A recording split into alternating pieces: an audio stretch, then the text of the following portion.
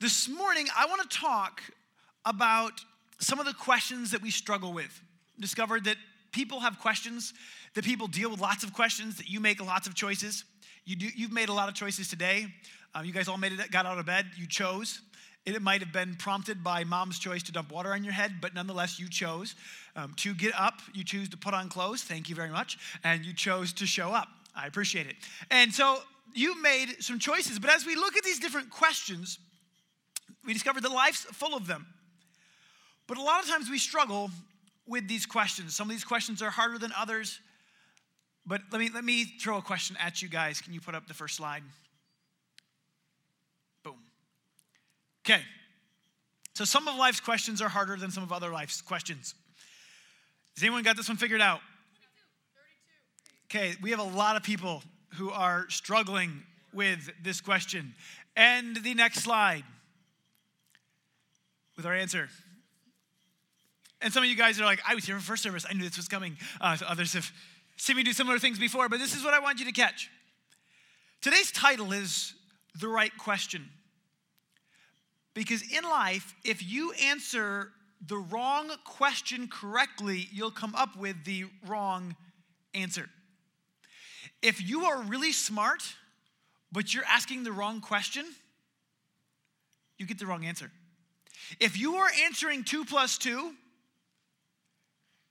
if you are very smart, you are not going to come up with the answer of 8. But if this is the question you were supposed to be asking and you write down 4, you're in trouble. I learned this as a kid. I was really good at simple math. Like when you adding, subtracting, that was great. Multiplication, I got really, really good at it. And then they went and introduced like really long multiplication. I don't remember if you remember doing that in school when they're like, ooh, what's 1,562 times, and you got these massive multiplication things, whatever, and you got to write all this stuff down. I went from being like super good at math to not doing so well because though I excelled at math, there was a subject that I didn't do so well in, handwriting. And I discovered along the way that I would multiply them right, and then I would go and add them, and I would add things up correct, and I would get the wrong answer. And you're like, what on earth did I do wrong? And you go back and you're like, oh, I couldn't tell if that was a 4 or a 9. Or like, you'd look, and my handwriting was bad enough that I would sometimes add up the wrong numbers because I would mistake my own handwriting. And when I added up the wrong numbers correctly, it was the wrong answer. You guys following? And you go, okay, so this makes sense in math, pretty obvious, but why would I answer the wrong question unless I had bad handwriting? And some of you guys have great handwriting, or you just use a calculator now so you don't have handwriting. But life is full of these questions. See, because I don't know if try this again. Who's ever heard the phrase, there are no stupid questions? Anyone ever heard that? It's true, but there's wrong questions. And you go, well, what's the wrong question? Peter asked the wrong question to Jesus. So we're going to kind of take a look and go from there. Matthew chapter 18, verse 21. Then Peter came up and said to him being Jesus, Lord, how often will my brother sin against me and I forgive him? As many as 7 times. And I don't know what just happened. Somehow when I read this, I just assume that somebody just ticked Peter off. And it's either like, hey, he just achieved 8 times, and so I'm ready to write him off, kick him in the face, whatever. Or he's like, hey, it's been 7 times. How many more times do I need to forgive this guy? Like I just picture this as like, all right, how many times do I have to put up with my brother? I really want to hit him, remove him from my presence by force, whatever it may be. And Jesus responds to him, I do not say to you 7 times, but 70 times 7. And you're like, Jesus, are you even listening to me? Like, this is ridiculous. That's 490 times. Do you really? And if you read through the thing, it's like in a day, you're like, 490 times. Do you realize I would waste my whole entire day counting? All right. That's the 410th time you've lied to me today. Like, who has time to sit here and keep tally? Like, I don't know if you ever had someone mess you up when you're counting. They're like, ha, you're at 10. No, what was I at? No. Like, anyways, so like this is kind of a crazy number. Is this the number of forgiveness? Is it really 490 times am I supposed to keep a journal and write down every time that they do something and like, all right, well, that's the 401st time you've lied, but that is the 410th time you've taken something from me. And like, am I supposed to be keeping tallies of all these different things? But Jesus goes through, and in the following verse, Jesus changes the question. He goes, you can't even get the right answer really from where you're at. I can give you a crazy number that you can't comprehend to try to get you to the right place, but you're asking the wrong question. And Jesus goes from, how many times do I have to tolerate my brother being an idiot, my paraphrase, to verse 23. Therefore, the kingdom of heaven may be compared to a king who wished to settle accounts with his servants. And at first that can seem kind of weird, but Jesus tells this story. He goes, let me illustrate this point for you. He goes, there's this king. He needs to settle accounts with his servant. So he calls us in the servant. This servant owes him, and you can find this whole story in Matthew chapter 18, verses 21 through 35, is this whole section. This guy owes him 10,000 talents. And as I was growing up, I read that, and I'm like, 10,000 talents. You mean he was good at trumpet? He was good at basketball, football? Like, no, okay, so it's money. 10,000 talents? I don't own, what does that translate to? A talent, my Bible has a little note, says a talent equaled 20 years' wages. So to say he owed 10,000 talents means he owed 200,000 years' wages. In America, technically they would say that the average median household or average median hourly wage is $16.41, but we're just going to do the math at $15. So at $15 an hour, this is $6,240,000,000 that he owes the king. So he shows up before the king, and the king's like, hey, you owe me money. And you're like, yeah, no joke. That's kind of a little bit of money. If anyone doesn't think that's very much money, give me some. So we have this. He comes before the king. King's like, you owe me money. He's like, I'll pay you. I don't have the money yet, but I'll get the money. I'll pay you. Just give me some more time. And he's a bit panicked. And you go, why is he panicked? He can just file bankruptcy. But that's not how their system worked. Their system, if you didn't pay your debt, the person that you owed the debt had the option to lock you up in jail and or torture you until you came up with the money. And you're like, how am I supposed to come up with the money if I'm in jail? Like, because everyone who cares anything about you is trying to get you out. And that's where your family is doing those spaghetti dinners and taco dinners and selling truffles and going around to everybody going, do you have any money? My loved one, my father, aunt, sister, cousin, brother, whatever, is in jail till they pay off their debt. Can you help us get enough money to do this? And so normally that's bad and could take a while. If you owe $6,240,000,000, that's going to take forever. And so he's sitting here saying, well, just give me a little bit more time. Just, give me a break. I've got a family. He goes through and he begs and pleads with the king. And the king looks at him, instead of going, okay, let's set up a payment plan. We'll get this figured out. He just looks at him and goes, don't worry about it. What? Just forget it.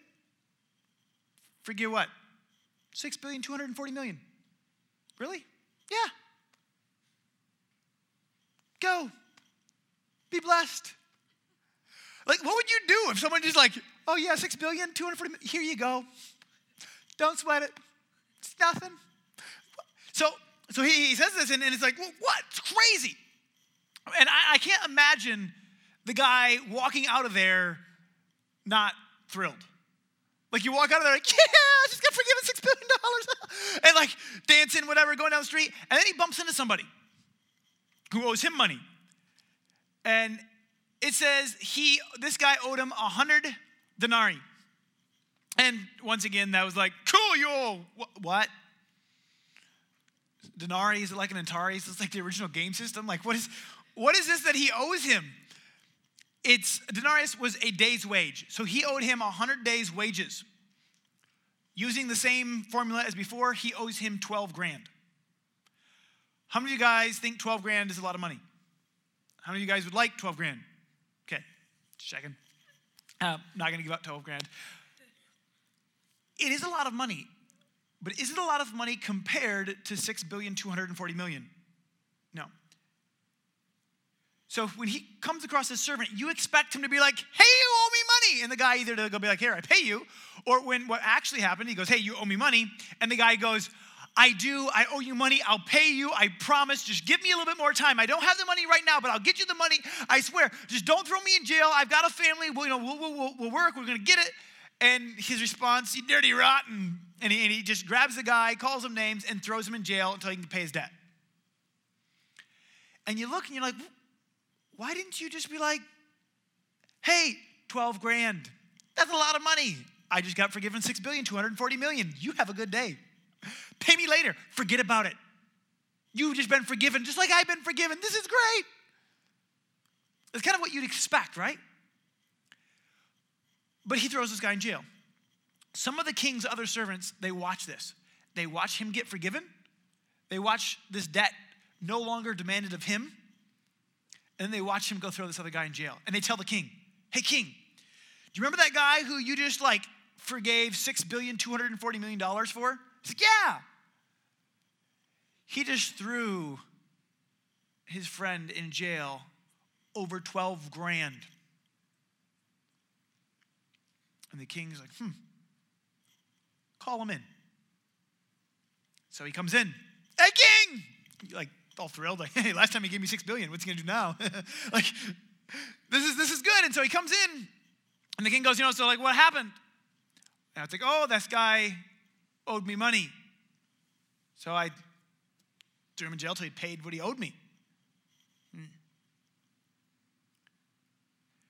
Shouldn't you have passed on the mercy that I showed you? Because if that's how you feel it should be handled, you can go to jail and go to the torturers until you pay every last penny of your debt.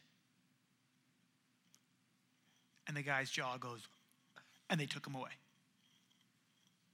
And then Jesus ends the story. Wrong. That's right. Jesus ends the story going, so also my heavenly Father will do to every one of you if you do not forgive your brother from your heart. Jesus goes, you asked the wrong question. You asked, how much does my brother owe me? How long can I let him owe me before I throw him in jail? And Jesus looks and goes, that's the wrong question. The right question is, how much have you been forgiven? And he changed the situation. And I got thinking further about this because I talked to Bob this week. His parents gave him a different name, but I named him Bob. So, Bob. Bob and I were talking. And Bob called me. He's like, hey, I've got a question. Somebody has been mistreating me. We'll name somebody family member. So, we'll just call them family member. Family member has been mistreating me. And they've been doing it over and over and over and over again. In fact, it's starting to affect me a lot. And it affects all my other relationships. What do I do? Can I write them off? When can I write them off? How long do I have to put up with this? And Bob went through and he began to share with me story after story of hurtful things that family member has done. Everything from, I'm trying to make this right. I'm trying to show them God's love, and I got them a gift, and they refused to see me. They called me up and were like, hey, it came from you, so I'm going to throw it away, and just rude stuff. On and on. And it was crazy because this is one of those times where it'd be very easy for me to emotionally respond to him. And I actually felt like God's grace come over me. And I'm like, well, this is a good time for God's grace because I need God's wisdom and I need God's grace. And I was like, you know what? You're asking the wrong question. the right answer to your question is the wrong answer because you're asking the wrong question. You're asking, how much should I put up with? When can I write them off? In order to answer that question, you have to keep track of every time they offend you. That's miserable. Jesus turned the question and said, how much have you been forgiven? And I didn't even think of this story until after this phone conversation. During the phone conversation, I think it was just God leading me to the right direction, because when you say really smart stuff and you're like, wow, where did that come from? That wasn't me. I just went through and I said, all right, I don't know when, but someday you're going to stand in front of God. I don't know if you're going to die young, die old, or be alive when Jesus comes back. But whatever the case, you're going to stand in front of Jesus. You're going to give an account for your life. When you do, how do you want to say you handled this situation? And he just goes, ooh. That changes things. It's no longer about how many times did family member yell, scream, say this, do this. It's no longer about this list. So how do you want to tell Jesus you handled this? Well, I want to honor God. Okay, what does that look like?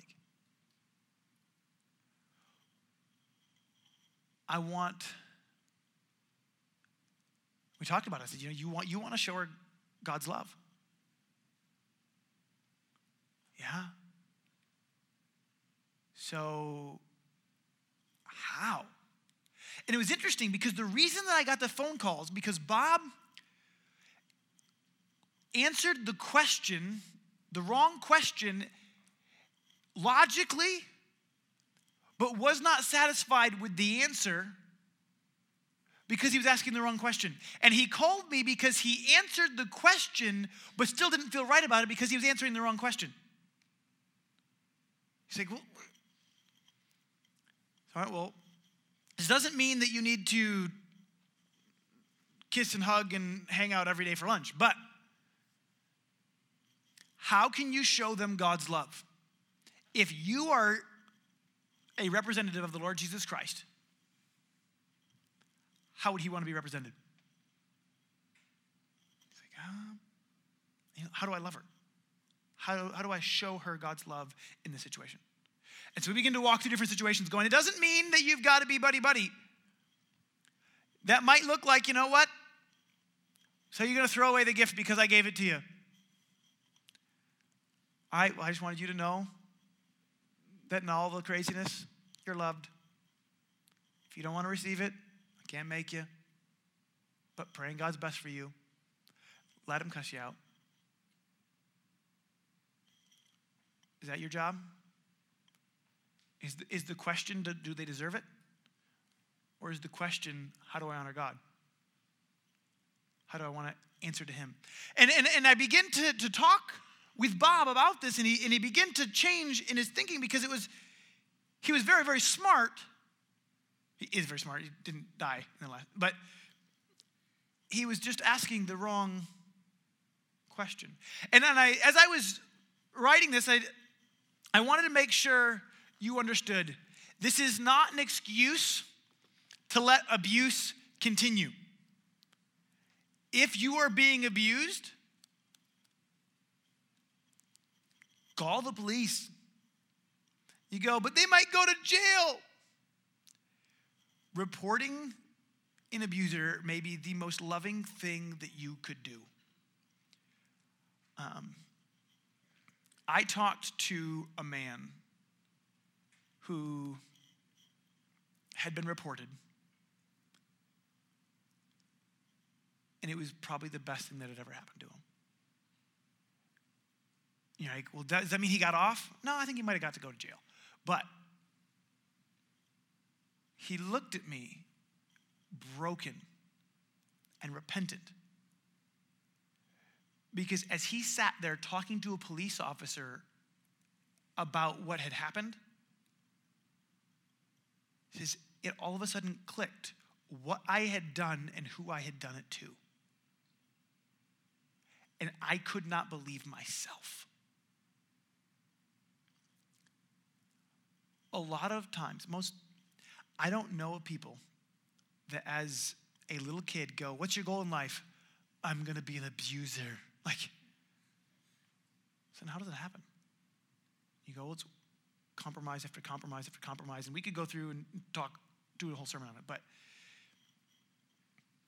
for you to realize that a lot of times they need the slap in the face to wake up and to realize what they've become.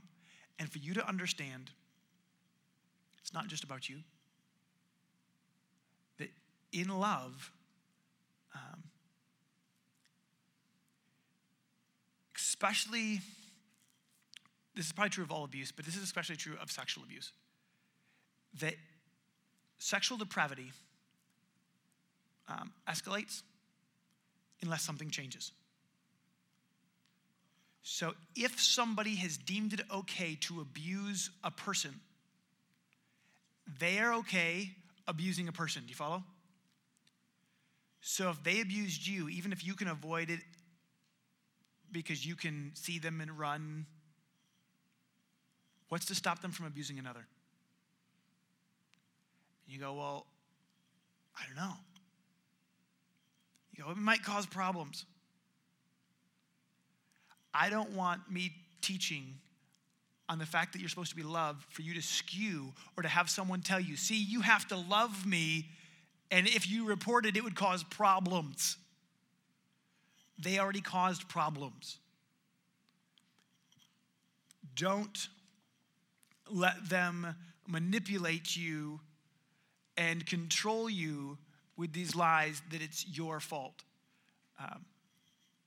You can love them while reporting them. You can love them even as they go to jail if need be. You can love them and go, you know what?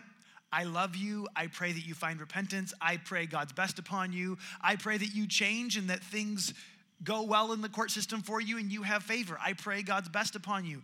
But I love you and I love you enough to make sure that you wake up. I love you enough to make sure that this stops. Sorry, that was a little bit of a tangent. But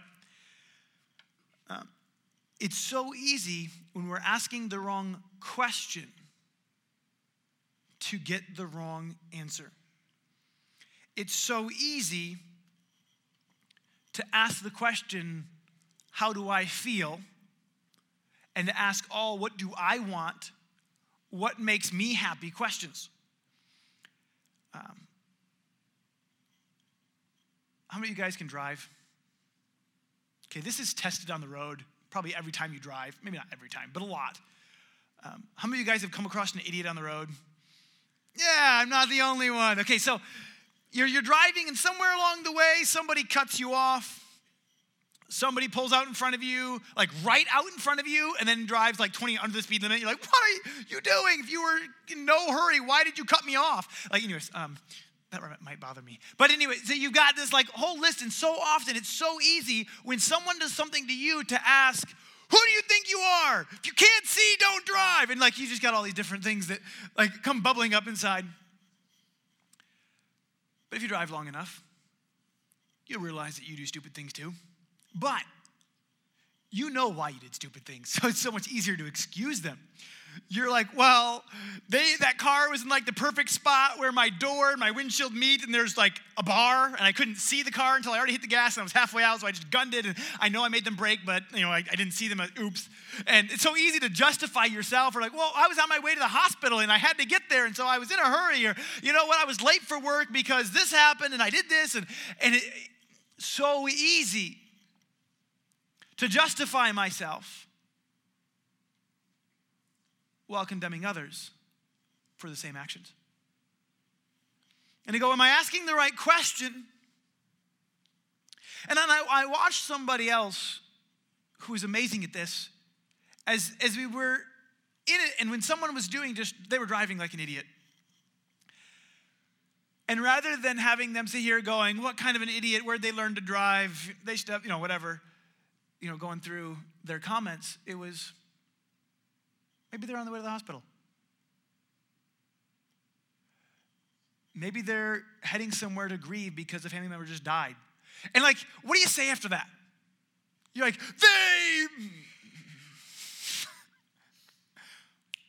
all of a sudden, they started asking different questions. And all of the anger and frustration just began to drain out. And all of a sudden,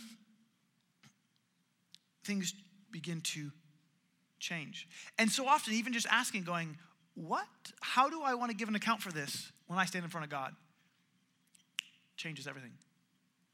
My mom was driving, and she had one of those oops moments where you do something stupid. You pull out, and you're like, ooh, I didn't see them. What to do?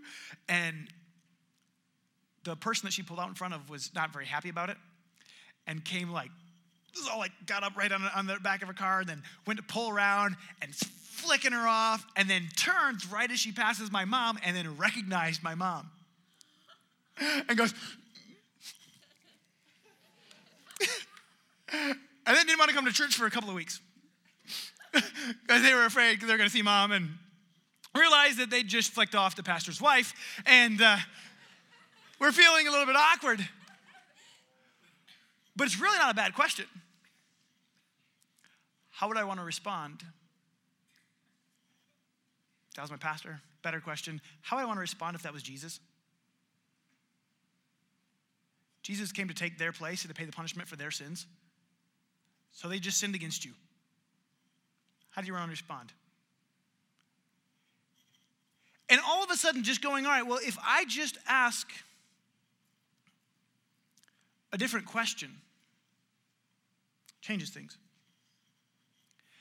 And I could go through lots of stories of situations where I had opportunities and you recognize similar opportunities that you've had to go, all right, am I going to choose to be annoyed at this person because they responded stupid, or am I going to choose to ask, how would I feel in their shoes?